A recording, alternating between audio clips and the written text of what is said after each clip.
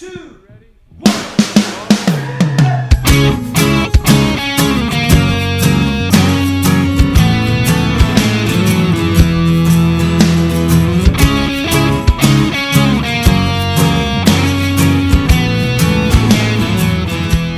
Hello and welcome to Say That, the podcast where your big questions get real answers. Hello! Wow. You go back about 60 episodes for that bit. Wow. Just felt like jumping in a little early. Okay. Well, that's Glenn Fitzgerald. He's the president of Mission USA. Hello! So joining us is Jed Brewer, the director of Mission USA Productions. Greetings and salutations. So joining us all over Memphis, Tennessee, one of the pastors of Christ Community Church, Lee Younger. Must be nice to be able to do an impression of a talk show host. It's pretty great, I'm not going to lie to you. Yeah. He was doing Dick Cavett. Dick Cavett. All right, well, let's get to the wisdom. I'm ready to do this. Well, Glenn, I'm not sure that you want to do that. Oh, Really? I feel like I want to do that. Well, I think that I feel it real hard. I think we might have other things to talk about that you might enjoy talking about. I can't imagine what that would be. Almost genius level things to talk about. Now, don't Jed, know. in this modern world of ours, the word genius gets thrown around so callously. Sure. The genius of Taylor Swift. Sure. I don't think so. The genius of the Kardashian marketing. Sure, What absolutely. kind of genius are we talking about? Is this a country music genius? An E-network genius? I think we have to discuss before us, gentlemen, a full-on Christian publishing approved ministry genius. Uh-oh. It's true. Well, I feel like you must be talking about your Tim Kellers, your Francis Chans. You gotta be pretty prominent to get that Christian publishing approved. I'm talking about something much closer to home, and on that basis, I declare a very special emergency. Sure why you started doing a Jim Wow. Carrey impression. In living color era Jim Carrey, no less. That was... Let's just move on from that. Yeah. A little uncomfortable. Glenn, Yes. I just want to be with you. What happened to moving on? Here's what we're talking about, people. Big news. I mean, really huge, enormous news. Epic. I think epic is a fair estimation. Yeah.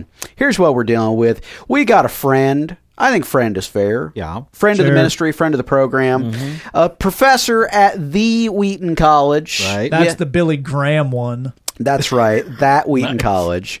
He wrote a book for a little publisher you might have heard of. Yeah. Zondervan. That's right. Do you have a Bible in your house? If you do, you've bought something from Zondervan. That's right. That's right. Wrote a book for him. Now, he's an expert in sociology, really, is his field. His PhDs, And he teaches sociology at Wheaton, but a lot of his focus has to do with things related to urban ministry right. and what the church should be looking at in the 21st century. And that's what his new book really is about. We're going to pull it out real quick and read off the title for you here so we can tell you technically what it is. The title is Cities of Tomorrow and the City to Come, a Theology of Urban Life.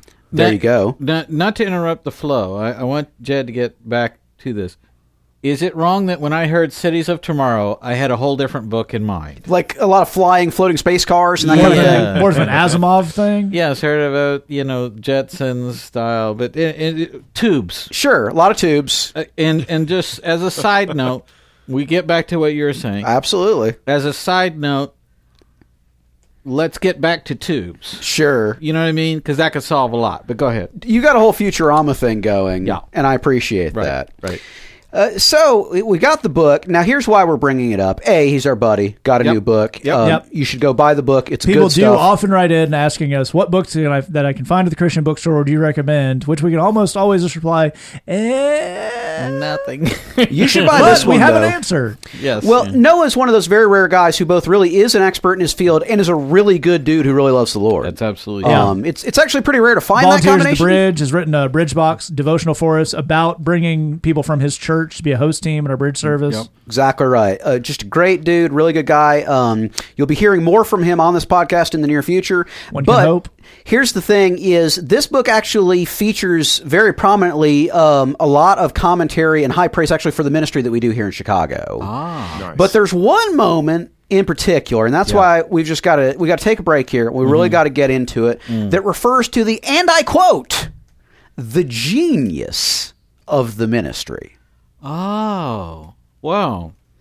Now, we read that over lunch recently because, of course, Zondervan sent a complimentary copy to one Glenn Fitzgerald. A pre-release copy.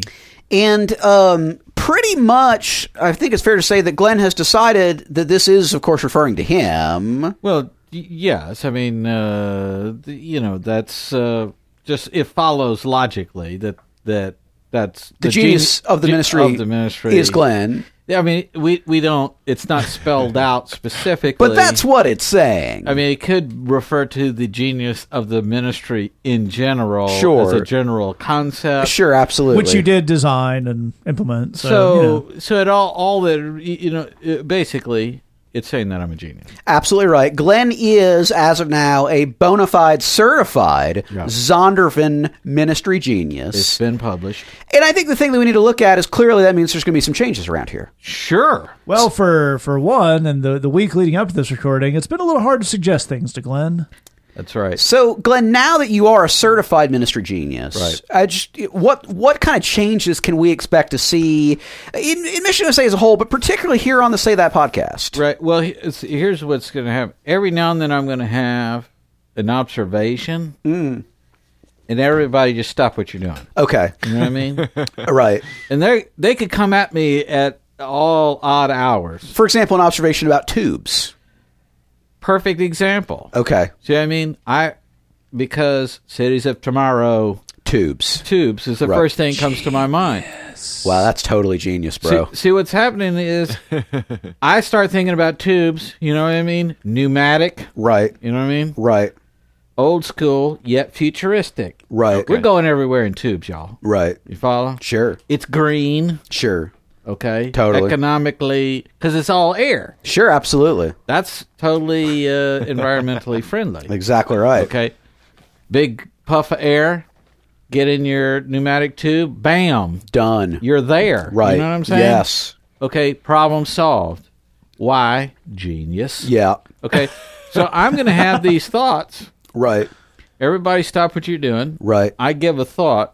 Somebody, for heaven's sake, Write it down. Write it down. Absolutely. Get we working. are recording this. Yeah, So writing it down may not be that's what I'm saying. a necessity. Get that to the tube technology people right now. Get Right. them working on that now. Sure, absolutely. So wait, your idea is there's a company of people who already do tubes. Right. They're the tube guys. They're But in we lab need to coats kick in and say, everything. Glenn says more tubes. Right, yeah. And they'll be like, more tubes. Of Genius. course. Of course.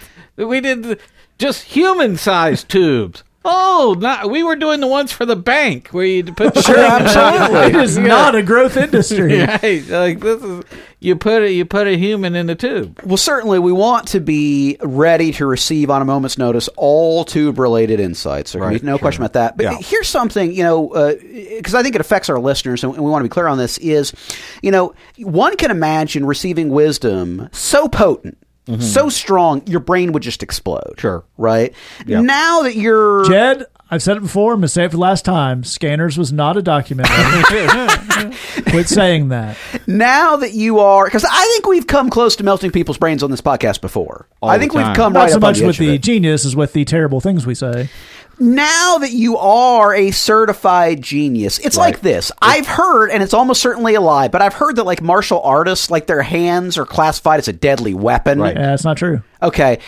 What if your genius brain has to be classified as a deadly weapon because it could make other people's brains explode? Do we need a disclaimer on this podcast? Clearly. Because we might just melt your brain. Look, we've told the people time and again, please be careful when you listen to this podcast. Absolutely. Your brain could melt. Okay? There's a genius talking There's here. a genius at work here. Okay, y'all, a certified Zondervan genius. It's been published. It's in Also- black and white, Chad. Also, is it possible Jed just revealed Glenn's supervillain origin story? You're driving The brain melter. You're driving in your car. You listen to the podcast. You're thinking, "Hey, what could go wrong here?" So you hear something so amazing, Splat. it melts your brain. Right. You go right into a ditch. You Exactly follow me? right. Exactly right. So, please be careful. Well, here's what I got to here's ask. my question. And hit us. Well, I was So gonna many ask, questions for a man of genius. When you are a certified genius, do they send you like a packet? Is there like a plaque, or is there like a shirt or a vest, or are there like buttons? Do you have to? Is there like a special uniform or anything like that? Like when you're in public. It's a great question. What you do is you take the book where on one page at the bottom of the page, sort of in the corner, it says something nice about you. Now you bookmark that page. Yep. Okay. Then what you do is you carry that book around with you everywhere you go. Every now and then, people are like, "Hey, who are you?" Well, I'll tell you who I am. You open it up, see? You point to the paragraph, they read it, and they're like, "But that doesn't even mention your name." You're like, But it's talking about me. "See the word that I underlined? Genius." That's me. That's what it is. Sir, that's all well and good, but you still can't park here. Yeah. See, because we're fighting ignorance, y'all. Yeah, we are. You know what yeah, I we mean? are. I mean, you really more than the rest of us, but Clearly, I'm on The the rest of front us are line. supplying the ignorance for you to fight. I'm basically a bazooka of wisdom. Trying to explode the ignorance that's out there. right, Okay. right. Certified Zondervan genius. Exactly right.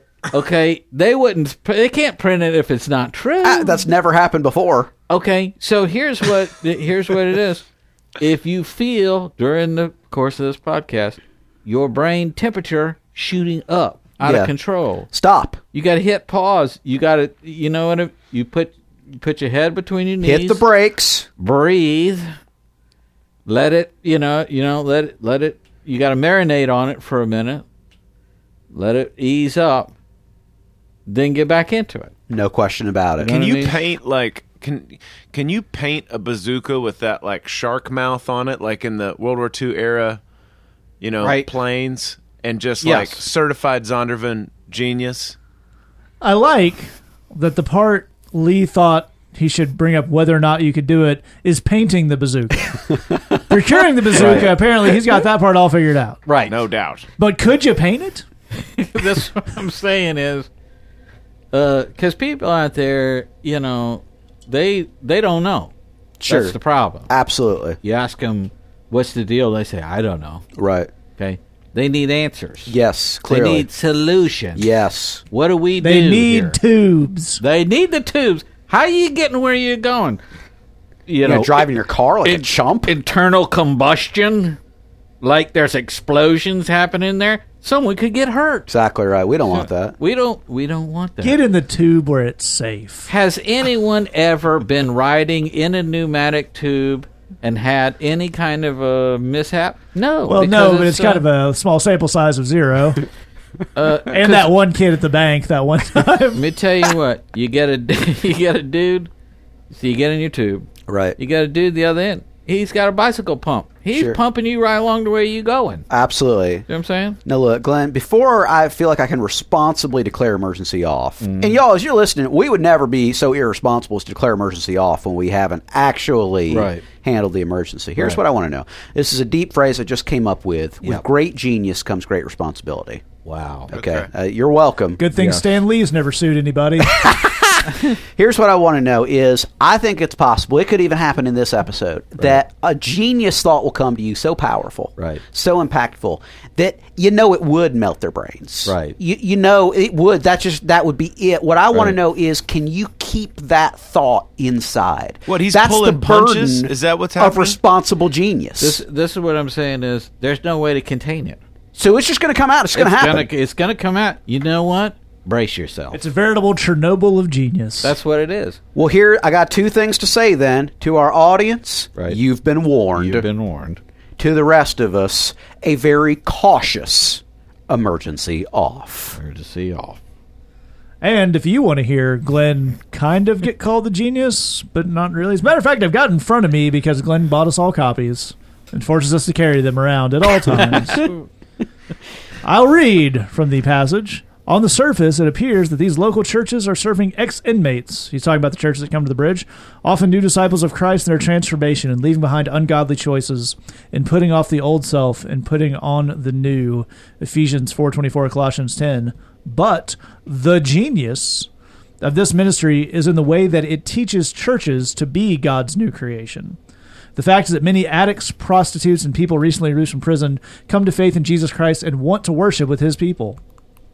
But when they show up at church, they are often treated as if, because of their differences, they don't belong. They attend church, and because they look different, speak differently, act differently, they worship amid glares and questions about whether or not they belong. The cold shoulder would be an improvement over some of the receptions they've experienced. Churches that don't receive these brothers and sisters in Christ with hospitality are grieving the one Holy Spirit who unites all of us and unites all of us with each other in a new creation that is fact, whether or not we would choose it or always live up to it. That's actually a really good passage, and actually one of the best descriptions I've heard of someone other than Glenn explaining the theory behind the way the bridge is set up. Well, it's a brave thing to say. It's a true thing, and it's what the church definitely needs to hear. And it's one of the reasons why we love Noah Tolley. We like him as a dude. Because he's absolutely right about all that stuff, and as we're saying here, he's been to the bridge. The guy that we're talking about, that you can buy his book at the Christian bookstore, has been at the bridge and has served food to the guys that we're working with. That's the kind of guy we're talking about here. And again, that's Noah J. Tolley, Toly. The book is called Cities of Tomorrow and the City to Come. It's comes out on May 5th, so it should be out when you hear this. You can find it on Amazon. You can find it on Zondervan.com. And as we mentioned before, previously, Noah Tolley was kind enough to write a Bridgebox desk devotional for us. So that's the kind of quality people we got rolling through that there Bridgebox. Woohoo! Right. Sign up and find out for yourself. MissionUSA.com/Bridgebox. And sign up for Lee Younger version. MissionUSA.com/BBLY. $8 to support ministry and get a lot of cool stuff for yourself. All right, we move on to our first question here. It came in anonymously to our Tumblr inbox, and it says, why did Jesus have to die? Why couldn't God just save people?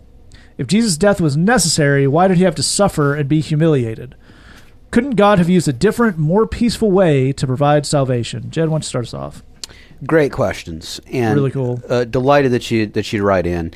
Both Glenn and Lee, I have no doubt, are going to tell you a whole lot about the theology and the biblical quality of the answers to your questions. But I'd like to start us off actually with something a little bit different. Jesus did die. No matter how offended you are by what he went through, and it certainly makes sense to be offended because he went through some awful stuff, it already happened. There's nothing any of us can do about it. We're meant to receive it, and again, Glenn and Lee both are going to tell you something about that here in a minute.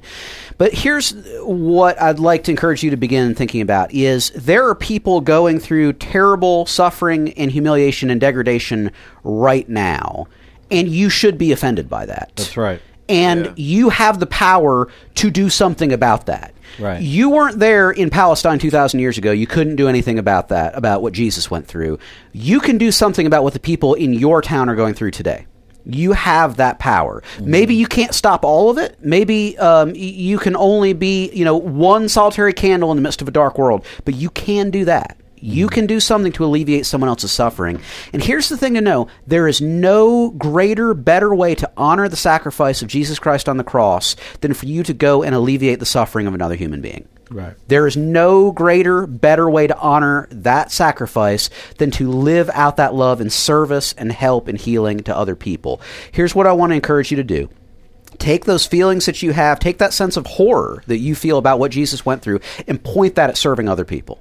That's the right way to place that. That's the right way to point that. Again, Glenn and Lee both are going to get into the theology of it, but it should bother you. What Jesus went through was a terrible thing. It should bother you. What other people go through today should also bother you. And in Jesus' name, you get the honor of doing something about it. Yeah, That's a really great place to start off. And Lee, why don't you start walking us a little bit on that journey, that theology, particularly the idea of why did he have to die as that relates to what the debt he was paying?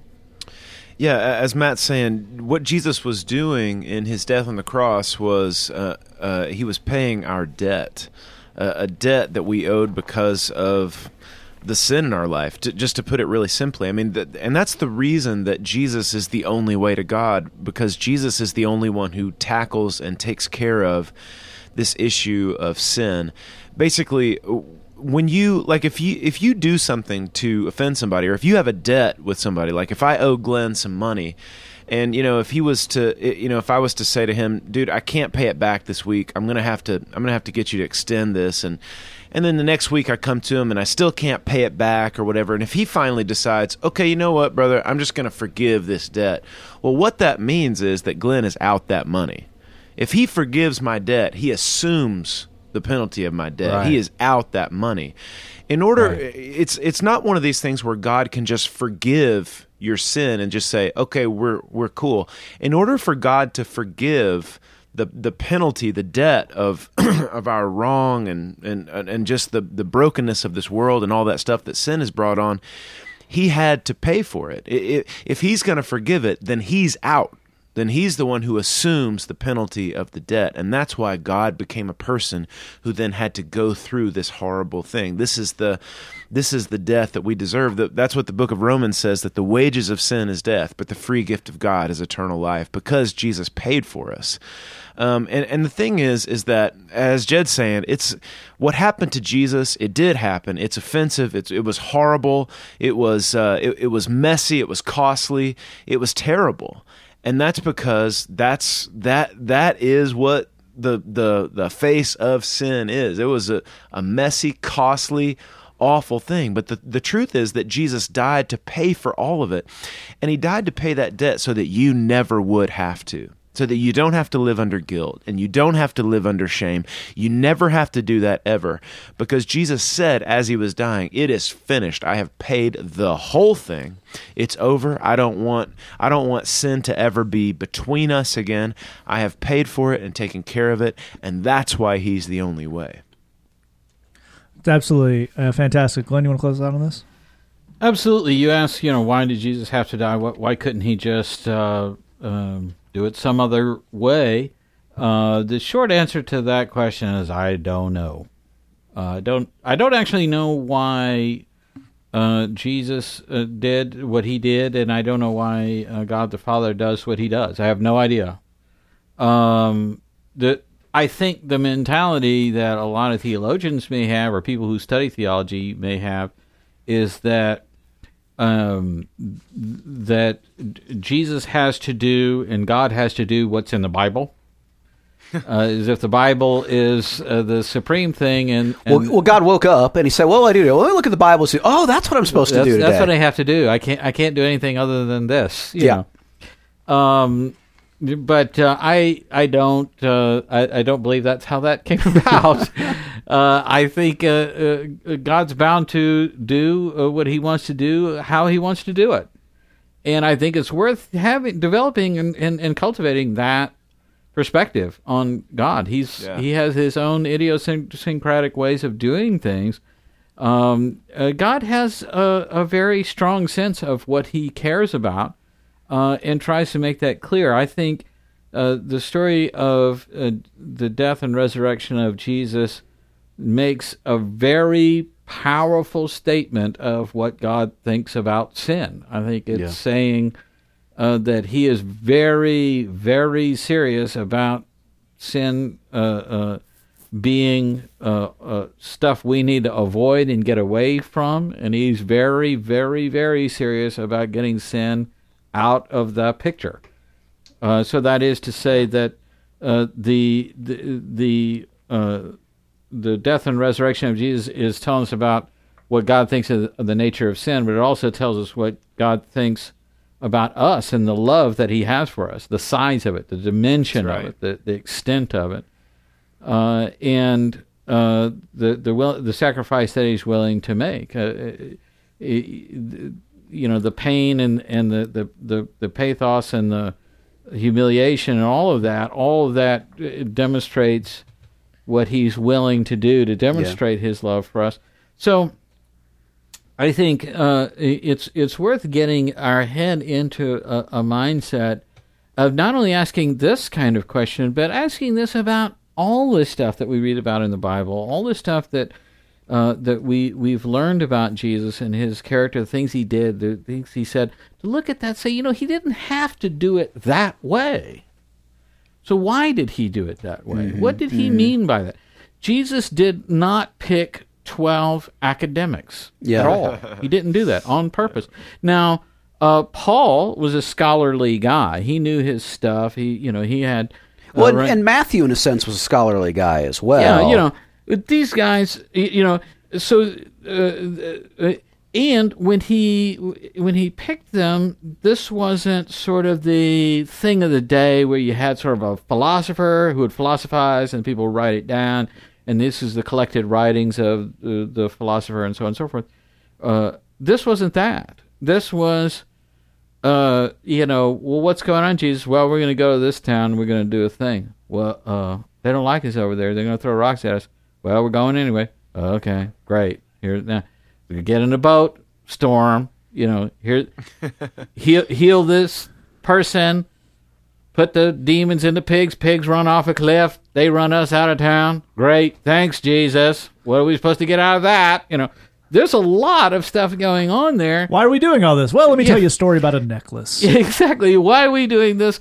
Why did you pick these guys? Why are you? There's a lot of interest. If you start questioning this, that's what I'm really trying to end on here, is that you need to question this stuff more. Why did he do what he did this kind of way? Because I think it's going to tell you a ton about God's character. No doubt. That's absolutely right. One thing I'll tack on the end here, this may not be the most widely accepted Bible scholar thing. I haven't actually read this too many places, but it's a little pet theory of mine. There's a thing going on the cross that's actually beyond what we were able to see, what the people there were able to see.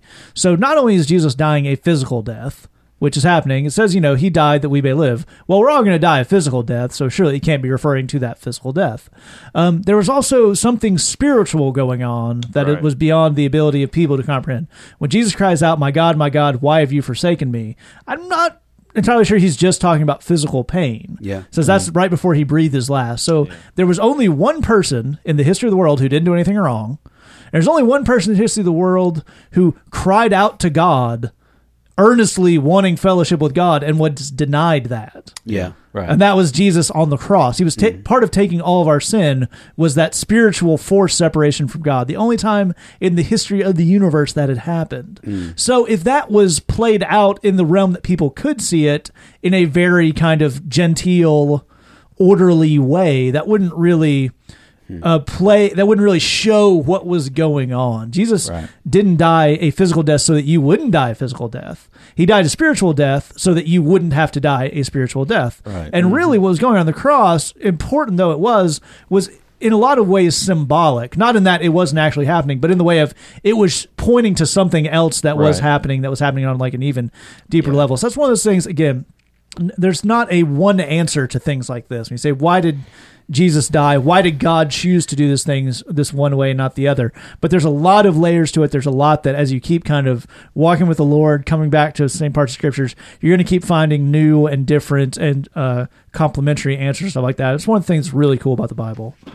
All right, we're going to move on to our next question here. It came in anonymously to our Tumblr. It says, so I met this guy and he sounded fantastic. We like each other, enjoy the same activities, seem to both be pursuing Christ as intently. So we started dating. So far, so good. Everything is great about him until he mentioned that he wanted his future wife to stay at home instead of working. That's not a choice I feel is right for me, like at all. But he was so great otherwise that I started to second guess myself. Can not seeing eye to eye on this be resolved in the future, or is this a deal breaker? Am I being selfish? Is my interest in my career scaring away potential suitors? I'd appreciate your advice. Thank you. Lee, why don't you kick us off? No, you're not scaring away potential suitors. My first Not the good ones, anyway. My first question is, how old is dude? What does he know about the world at all? No one in their 20s should be setting up resolutions about their life, about anything, other than I believe in Jesus. I'm going to stick by that one. Otherwise, he needs to not be setting up, this is the way that my life is going to go. It's ridiculous.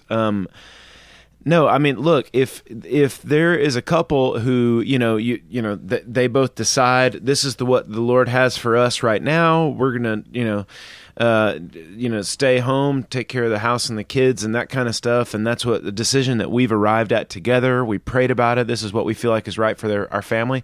That's wonderful. And that's absolutely excellent. That's a great thing. But some dude saying, I am pronouncing this is the way that my life is going to be for the rest of my life. That is not the way to do anything. There's actually a really cool place in the book of James in chapter 3 where he talks about the difference between worldly wisdom and wisdom from above, like the wisdom of a person who's walking in the Spirit. And he says this word. He says that wisdom from above is submissive. And it's a word that sometimes you'll see it translated into the English as reasonable, and it's a compound word. If you were to look at the original language, which you can do easily, you can go on biblos.com and look on the interlinear of James 3:17. It's right there. This is not rocket science, and you'll see that it's a compound word made up of two Greek words. One is the word good or well, and the other word is the word persuaded. And what he's saying is that people who have godly wisdom are people who go into conversations with this mindset.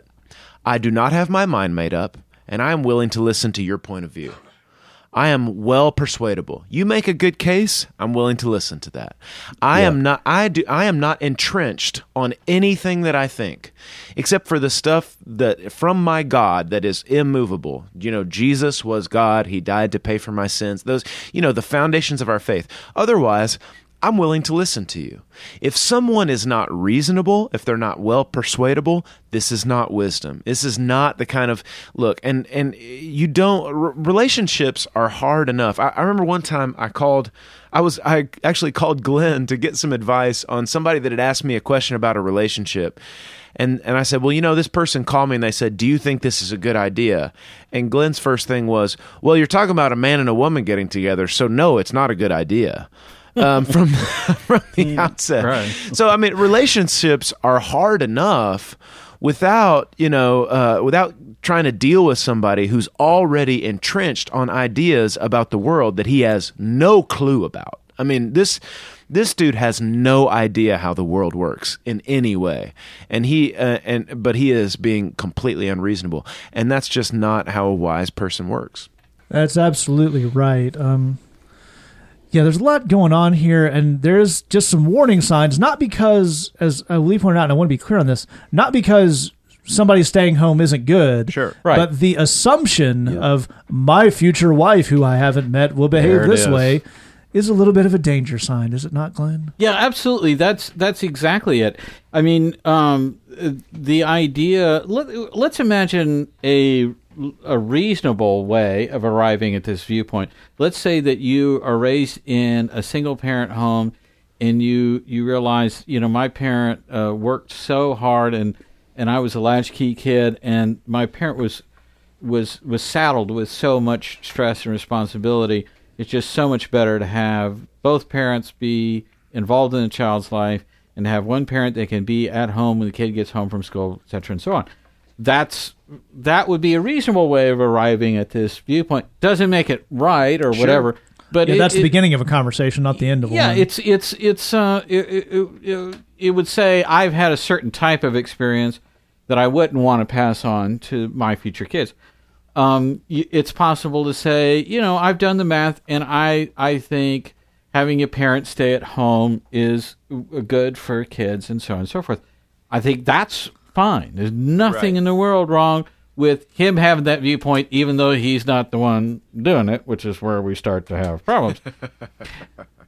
But the idea here is, as Lee's pointing out, I've made up my mind for this woman what she's going to be doing.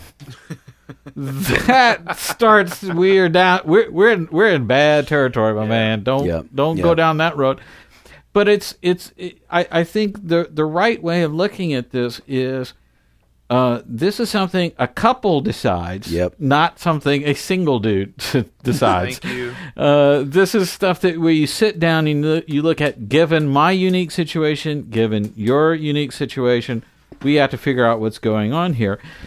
You may discover that your wife has a lot more earning potential than you do. Therefore, according to your math, you're supposed to stay home and take care of the kids. She's supposed to go to work. Right. And there's nothing wrong with that. There's Absolutely. nothing in the world wrong with that. If you find that he's unwilling to do that kind of mission, then we found out a little bit something about this dude. But to be clear, yes, this kind of difference in viewpoint of what marriage is about is a deal breaker. You absolutely want to look at this and say, if you've made up your mind of what role a woman needs to fulfill, and it happens to be nowhere near what you want to do, yes, that's a deal breaker, and nothing wrong with that.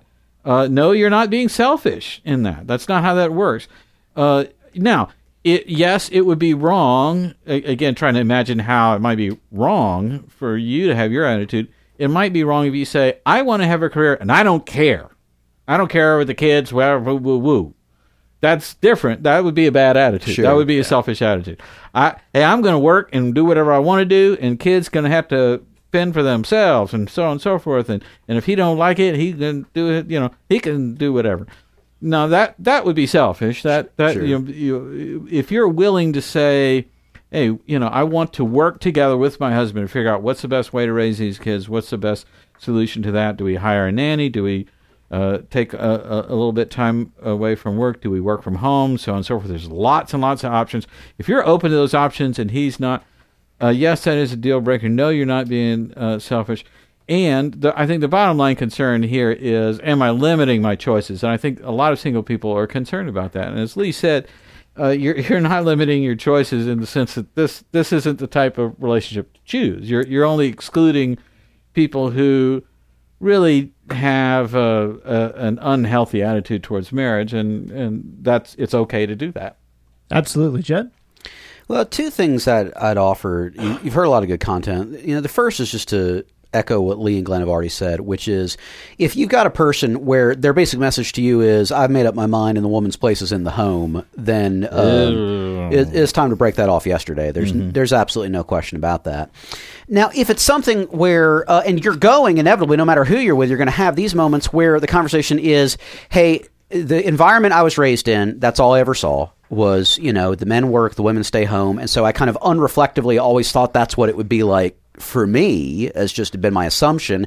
I recognize it doesn't have to be that way. I recognize that, that may not be a good fit for us. It's just that happened to be what I grew up with. So I'd kind of assumed, but I'm down for whatever it needs to be. Let's sort it out together. That's not a problem. I don't know that that's what you're describing here. But that's not a problem. And the thing is, you're going inevitably to run into situations for both of you where you always thought something would work a certain way. And then you get into this relationship and you realize, actually, it needs to work differently than that. That will be true. That's a guarantee. The key thing there is openness. That's really the thing, is I'm not determined to go with this idea. Exactly. I was doing some counseling with a couple a few years ago, and they were having some problems with some family members, and there was actually a situation along the lines of what may end up being true for you, where the wife made more money than the husband, and the wife had a brother who commented, I just can't respect your husband. I can't respect a man that doesn't earn as much as his wife. Right. We later found out that the wife's brother was saying this while living unemployed in his parents' basement. So his respect was critical to a happy, healthy life. Really critical. So you don't want to be that guy. You don't want to be with that guy. Right. But here's the one other thing that I would add is, I think part of what you're saying, is I don't want to be limited. I don't want to be in a relationship where people are trying to hold me down, and you shouldn't want that. There's no question about that. Mm-hmm. To the contrary, I think you should insist on a relationship for yourself where you both press each other forward. Yeah. You both insist that each other live into the giftedness God has given you Yeah. and press the bounds of what you can do Yeah. with your lives. Yeah, yeah. He should be uplifting and supporting her, and whatever. He should be cheering you on and Yep. making things possible Word. Yeah. in a way that the goal of a godly couple is that you can do more for the Lord together as a team than you could do separately. Come on. Right. But realistically, that should play out really in every arena of right. life. That's right. There is no question. There are things that I do today in ministry and in life where I do them today because at some point I said to my wife, I don't know if I could ever do that. And she said, and why is that exactly? Right. That's right. Make me a good argument for why Right. my husband can't do that. Right. So, well, I mean, when you put it that way and in that tone of voice, I suddenly don't think I have a point anymore. But Yeah. that goes both ways. Yeah. That goes both ways. And the thing is, I think you want to seek that. I think you want to seek a relationship where you urge each other on, you spur each other on, you cheer each other on, and you call each other out when you're settling. You say, I think you're hiding from what you can do here. I think you're hiding from what the Lord has for you. How can I help you, move forward on this? So not only do you not want to be in a relationship where people are holding you down, you want to be in a relationship where people are urging you forward. Amen. That's absolutely right. One of the things that, again, we want to be crystal clear about this. Nobody's saying that it's wrong if a woman wants to stay home while the husband works. Not at all. Nobody's saying it's wrong if a husband wants to stay home while the wife works. Right. Nobody's saying it's wrong if Absolutely. you, I don't know, both save up and both stay home for a year or both work or whatever you want to do. The problem, the deal breaker, as it is, in this situation is someone coming into a relationship saying, women do this and men do that. Yep. Yeah. Nobody has ever had a happy marriage with that idea. Nope. Period. Because there's this concept of trying to cast your mate Yeah. as opposed to partnering with them, finding someone. There's this, I have this really Yeah. rigid checklist of what people do who are wives. I'm going to find me one of them. Right. That's a problem. Yep. Because it turns out, I don't know, people are different. That's right. Yeah. The other problem with that is, and this is a little deeper, a little more of an assumption on my part, but this guy earned some assumptions. Yeah. A Yeah, lot I of think times so. people come from something like this are just really, really insecure. Yeah. Yeah. There's this idea of, again, back to Jed's story, I just couldn't respect a man who made less money than his wife. Why is that? You get the money either way. Yeah, who Right, cares? right. What are we? There's not what is your idea of masculinity so thin Right. that anything anyone can point at and say doesn't seem very manly to me is going to unravel the whole thing. Yeah. Again, you don't want to be in a relationship with that person. It's the same No, way. There's right. a lot that gets put on both men and women about kind of what gender roles are and how those play into relationships and what you should be doing. And here's the thing: as we say all the time on the show, relationships are mission specific. Yeah. What's the decision, the setup, the whatever that gets us where we want to go in this relationship? So if someone comes in with it has to be this way, it has to be that way, that has nothing to do with the specifics of this relationship, that is a train wreck waiting to happen. And to close us out on this, Glenn mentioned it, I think the other guys did too, this idea of, am I scaring guys off? Probably. That's a good thing. Yeah. Because Yep. you don't want any of them. You want that one Right. who can put up with stuff. So you say, hey, I want to.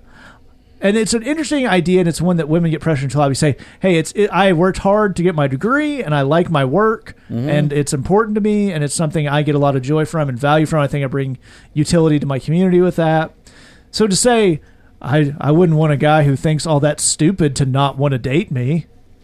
Yeah. Yeah. We talk all the time about not making decisions by fear. And one of the big things you got to get on the other side of in relationships, if you're scared of being alone, you can't make good relationship decisions. That's correct. That's right. You got to start from a place of, if this guy has a problem, there's 10 more that look just like him That's right. who are who won't have this problem. Yeah, that's right. And I know that sounds ungodly and I know it sounds unromantic, but that's the way you get to the place you want to go. Yep. As we're talking about, you got to set a bar high and have someone clear it, as opposed to constantly trying to lower your bar to kind of meet the thing. Men are like buses. Another one will come along in 15 minutes. And smell a little funny. That's probably All true right. also. Move on to our last question here. It came in anonymous on our Tumblr. It says, on the podcast, you joked about using Photoshop to make it look like Glenn was speaking at the Passion Conference. Still a free month of Bridgebox and t-shirt out there for anyone willing to do that. Don't do it. And my question is, do you guys get asked to speak at conferences and rallies or megachurches or seminaries or whatever? And if so, what do you say? What would you say? Glenn, I can tell the people for a fact you have spoken at megachurches, conferences, and seminaries. Yeah. What did you say? I just said nice things. And I it's quote, nice. I won't share the name of the church, but it's a big one. Everything you do is wrong. Yeah. Every thought you have is wrong. That Every instinct that leads you to the things you think and do is wrong. I did. To be fair, Okay. I did not say that in that church. I only said that to the gathered leadership of that megachurch. Well, that is an important Well, addendum. and with yeah. a particular name tag on, I seem to remember. Yes, I What Hugh says at the conferences is really between. They Glenn and Hugh. insisted on that I wear a name tag, and I said I don't want to. I'm going to be on stage with my name behind me on the PowerPoint. So they'll probably pick it up from that. And they said, no, we really want you to wear one anyway. So I wrote, you know how they give you the little, hello, my name is. Yeah. So I wrote on the name tag, first name, Hugh, H-U-G-H, last name, Jass, J-A-S-S. And put that on. Little throwback to the substitute teacher days. I put that on my chest and went up and did the entire talk that way. In front of a megachurch with a hundreds of millions of dollars a year budget. That's correct. So to answer your question, yeah, we do. We actually, I do in particular. These other guys have had their opportunities as well. I do speak at seminaries, yes. Have spoken at mega churches, all that kind of stuff. To be deadly honest with you, it's actually not my favorite thing.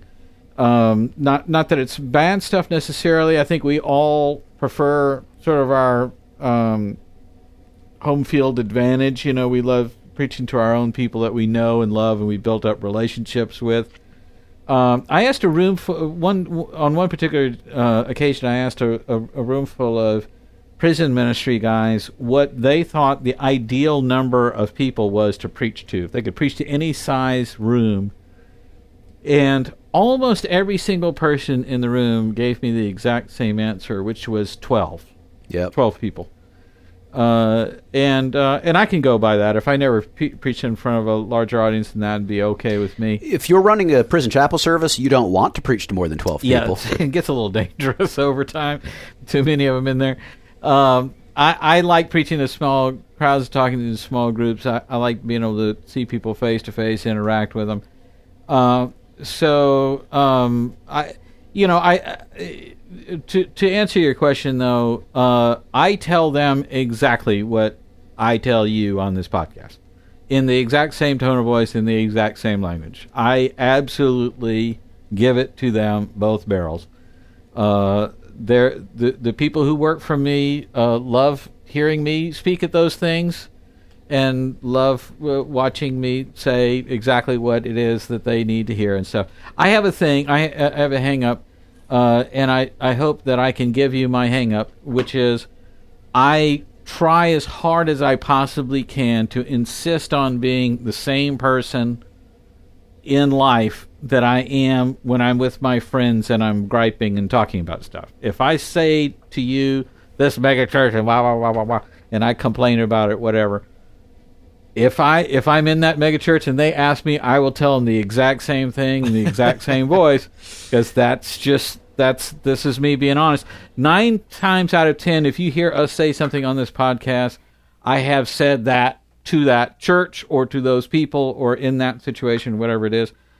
So you hear us being critical, and it sounds like we're saying a lot of that stuff from sort of an outsider's perspective. We're not. We're really not. I mean, we cultivate, and I specifically cultivate a little bit of a, Captain Jack Sparrow kind of the naughty pirate, the naughty little pirate, in the hopes that you won't get invited to speak at these things, but it doesn't work. Exactly right. But the truth is, we do. We speak to denominational leaders as seminaries all the time, and they share all kinds of stuff with us that they're dealing with and struggling with. I think the real question, and I'll kick it around to these other guys to address, is how much do they listen to what we're saying, as opposed to the men and women that we work with behind bars and that Lee works with at his church. Is something about those large institutions and those large people. They don't really deal with change very well, and they, just one voice saying something different is easy to get lost in. Absolutely, Jet. Well, just to pick right up on that question of do they listen, we do everything you asked about. We do, and actually more regularly than you'd think. And I think the real question is, do they listen? And the answer is sometimes they super do, and sometimes they super don't. Yeah. You asked what do we say? For me, and whether I'm speaking or leading worship, I generally focusing on grace and encouragement, because those are the two things that actually get talked about the least in most church environments. Yeah, actually, I was leading worship for a megachurch here in Chicago a couple years ago, and it was a Sunday. They actually, at the campus I was at, they had one of their founding pastors of like the whole network was there and preaching, and I got up and did my thing, and it was, hey, and God just loves us, and we're here. We've all made mistakes, and that's okay, and it's no problem. And this dude had a look of just, I hate every single thing this dude is saying, just the entire time, and just loathing. Part of the work that we do in order to stay alive involves reading body language and nonverbal cues. And this dude hated me. I mean, it was, so he was super not into anything I had to say. By contrast, it's a few years back, we were in the Los Angeles area, and I've been asked to lead some music at a very wealthy church, and they had two services. I think they had like a 9:30 and an 11, something like that. And the 9:30 sermon, the pastor, bless his heart, he gave this extended sermon like you do, 40 minutes, and it was a Bible lecture on some passage out of 3rd Hezekiah in the 38th chapter, and there's seraphim and cherubim and beasts with horns, and going on and on and on. It's just, to be honest, kind of awful. And I was supposed to lead the closing song, and I decided, well, I'm just going to talk about grace. So, I did my whole spiel. Look, I know we've all made mistakes. I know some of us here today, and we got things we wish just from this past week we could take back, but God loves us, and He's there for us. He's ready to give us a fresh start. We're going to sing a song about that, and no matter what you've been through, God loves you.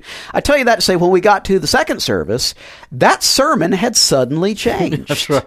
That dude wasn't really interested in talking about 3rd Hezekiah anymore. Right. He wanted to talk about love and forgiveness and God's grace. And isn't that why we're all here? And isn't that great? And isn't it lovely? Yeah. So I say it to say sometimes they don't listen at all and they're super not interested, and sometimes they're actually surprisingly receptive and open. Yeah. And I think what that leads to is there's a lot of different kinds of people in ministry. Yeah. Some people are on what they're on, and they're determined to be on it. Yep. And they're not interested in what you or I or anybody else has to say. The first example, that dude stood up and gave an equally useless sermon. The one that hated me. I mean, he gave a useless sermon at you. He gave a useless sermon at me. It was not helping anybody. The second guy, clearly he wanted to be helping people. You get wound up in things. You got a lot going on. You're used to, we got to talk about 3rd Hezekiah. And then someone says, you don't actually. Mm-hmm. You could actually stand up and talk about God's love and grace and forgiveness. Because, wow, you're totally right. I could do that. That's right.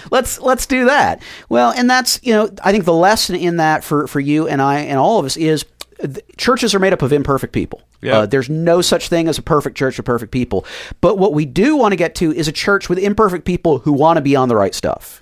A church with imperfect people who want to be about God's grace and love and forgiveness. And sometimes maybe they wander off of that. We're talking too much about 3rd Hezekiah, and they're okay with bringing it back around and getting back on the stuff that matters. And we would encourage you all to seek out that kind of church in your own life, that even when they're imperfect, they want to be on that right stuff. It's just a matter of sometimes they get a little confused. Yeah, absolutely. And Lee, you don't do too much stuff with other churches. You work for a church, but you do a fair amount of camps and training stuff for Young Life. So why don't you tell us about what you tell them?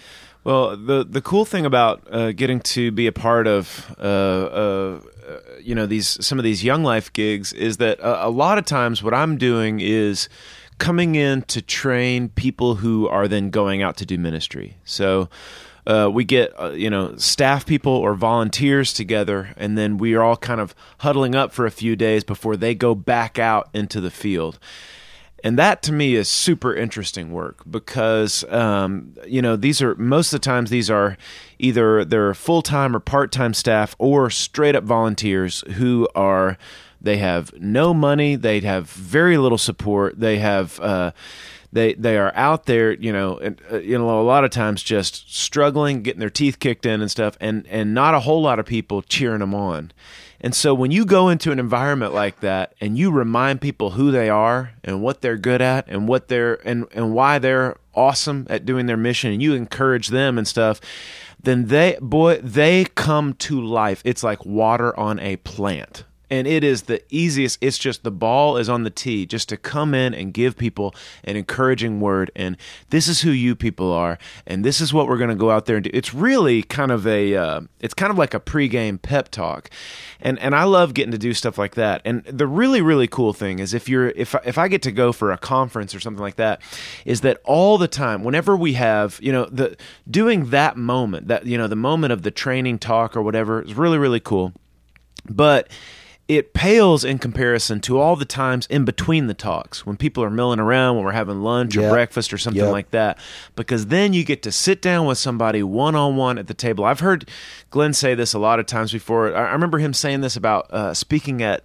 a humongous multi-campus megachurch down in Houston, where he's from.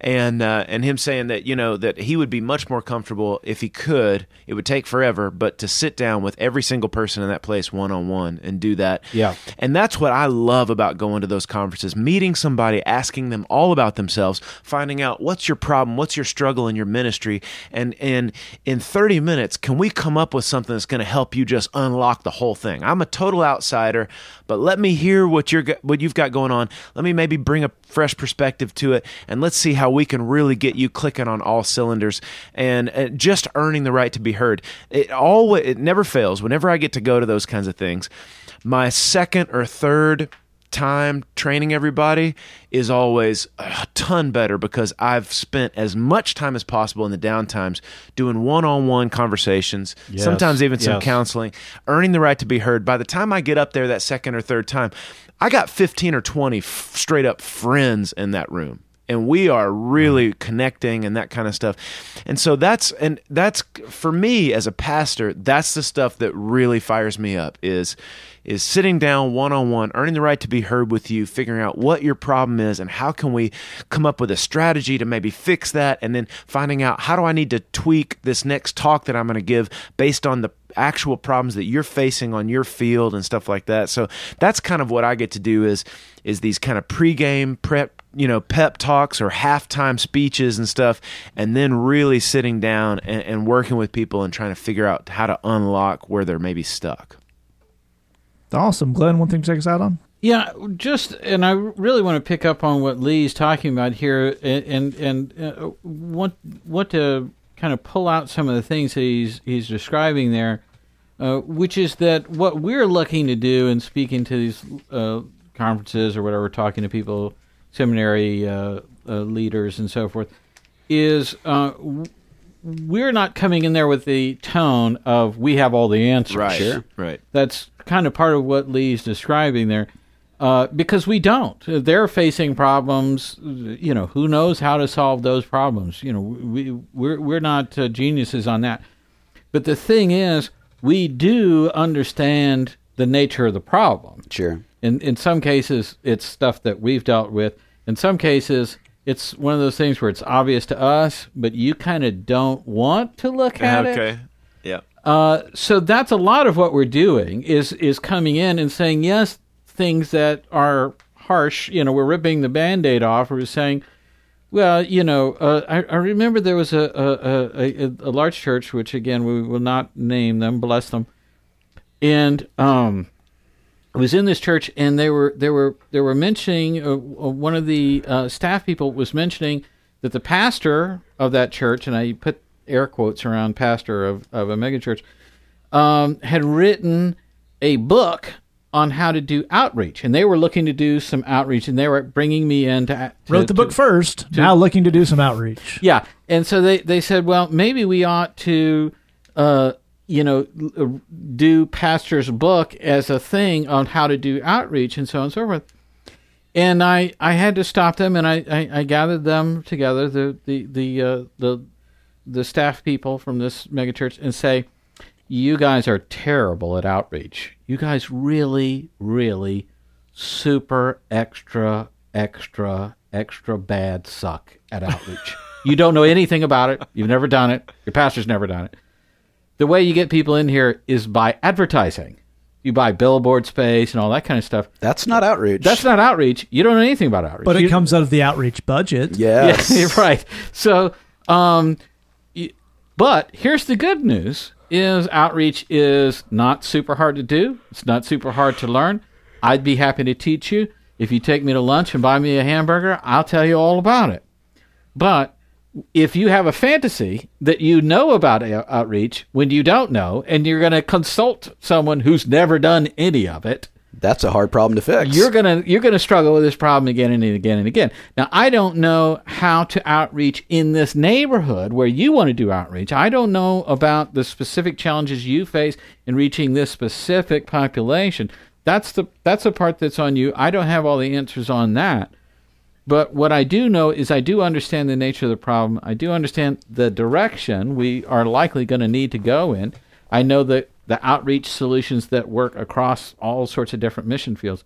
But I want to come alongside you to encourage you, to build you up, to lift you up, to talk about these challenges, to figure out step by step. And we're going to do that together. You're going to say, we tried this, it didn't work. And I'm going to say, well, wow, I thought that was going to work. Well, why don't we try this? And you keep retooling that. Everybody pitches in together. We get some good problem solving going. That's the kind of stuff that we're looking to do with people. It's not a situation where we know all the answers, we're coming in and pontificating and all of that. It's really that we understand the nature of the problem and can express that in a way other people can't. And other people, it's one of those things where you're speaking truth to power. This is a big megachurch. Everyone looks up to them. Everyone thinks they're awesome. Nobody's going to come in there and say, I love you guys, but y'all kind of suck at this. Because they all want to be liked and they all want to, whatever it is. So having the courage to do that is part of our role in working with them, so we can get to a place where we're moving forward and we're providing that encouragement. That's absolutely right. All right. If you have a question for us, say that podcast at gmail.com, thebridgechicago.tumblr.com. Remember, you sign up for BridgeBox, missionusa.com/BridgeBox. Sign up for linear version, missionusa.com/BBLY. We're taking out the outro song. This is a brand new band featuring in this month's BridgeBox, Lee's friends out of Tennessee, the Yearwoods. Yes. Awesome song that Lee wrote many years ago as a worship song based on Isaiah 54. They covered it. It's a really cool version. It's called Though the Mountains. We're going to take it out with that. Just remember, we love you. God loves you. There's nothing you can do about it. To say that podcast, exploding ignorance with brain-melting genius positions. Though the mountains be shaken and the hills be removed, yet my love is unfailing for you. When your city is afflicted, when you are lashed by storms, I will build you up where you are torn. Oh, my love will not be shaken, my compassion never cease. My covenant for you is peace. Don't be afraid, don't fear disgrace.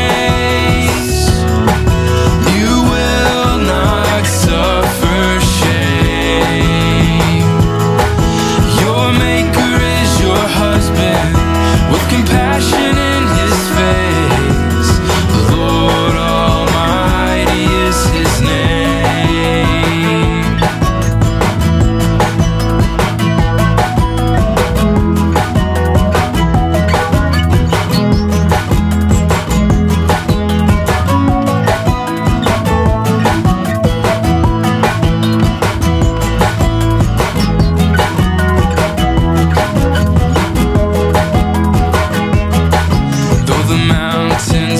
Shaken and the hills be removed, yet my love is unfailing for you. When your city is afflicted, when you are lashed by storms, I will build you up where you are torn. Oh, my love will not be shaken, my compassion never ceases.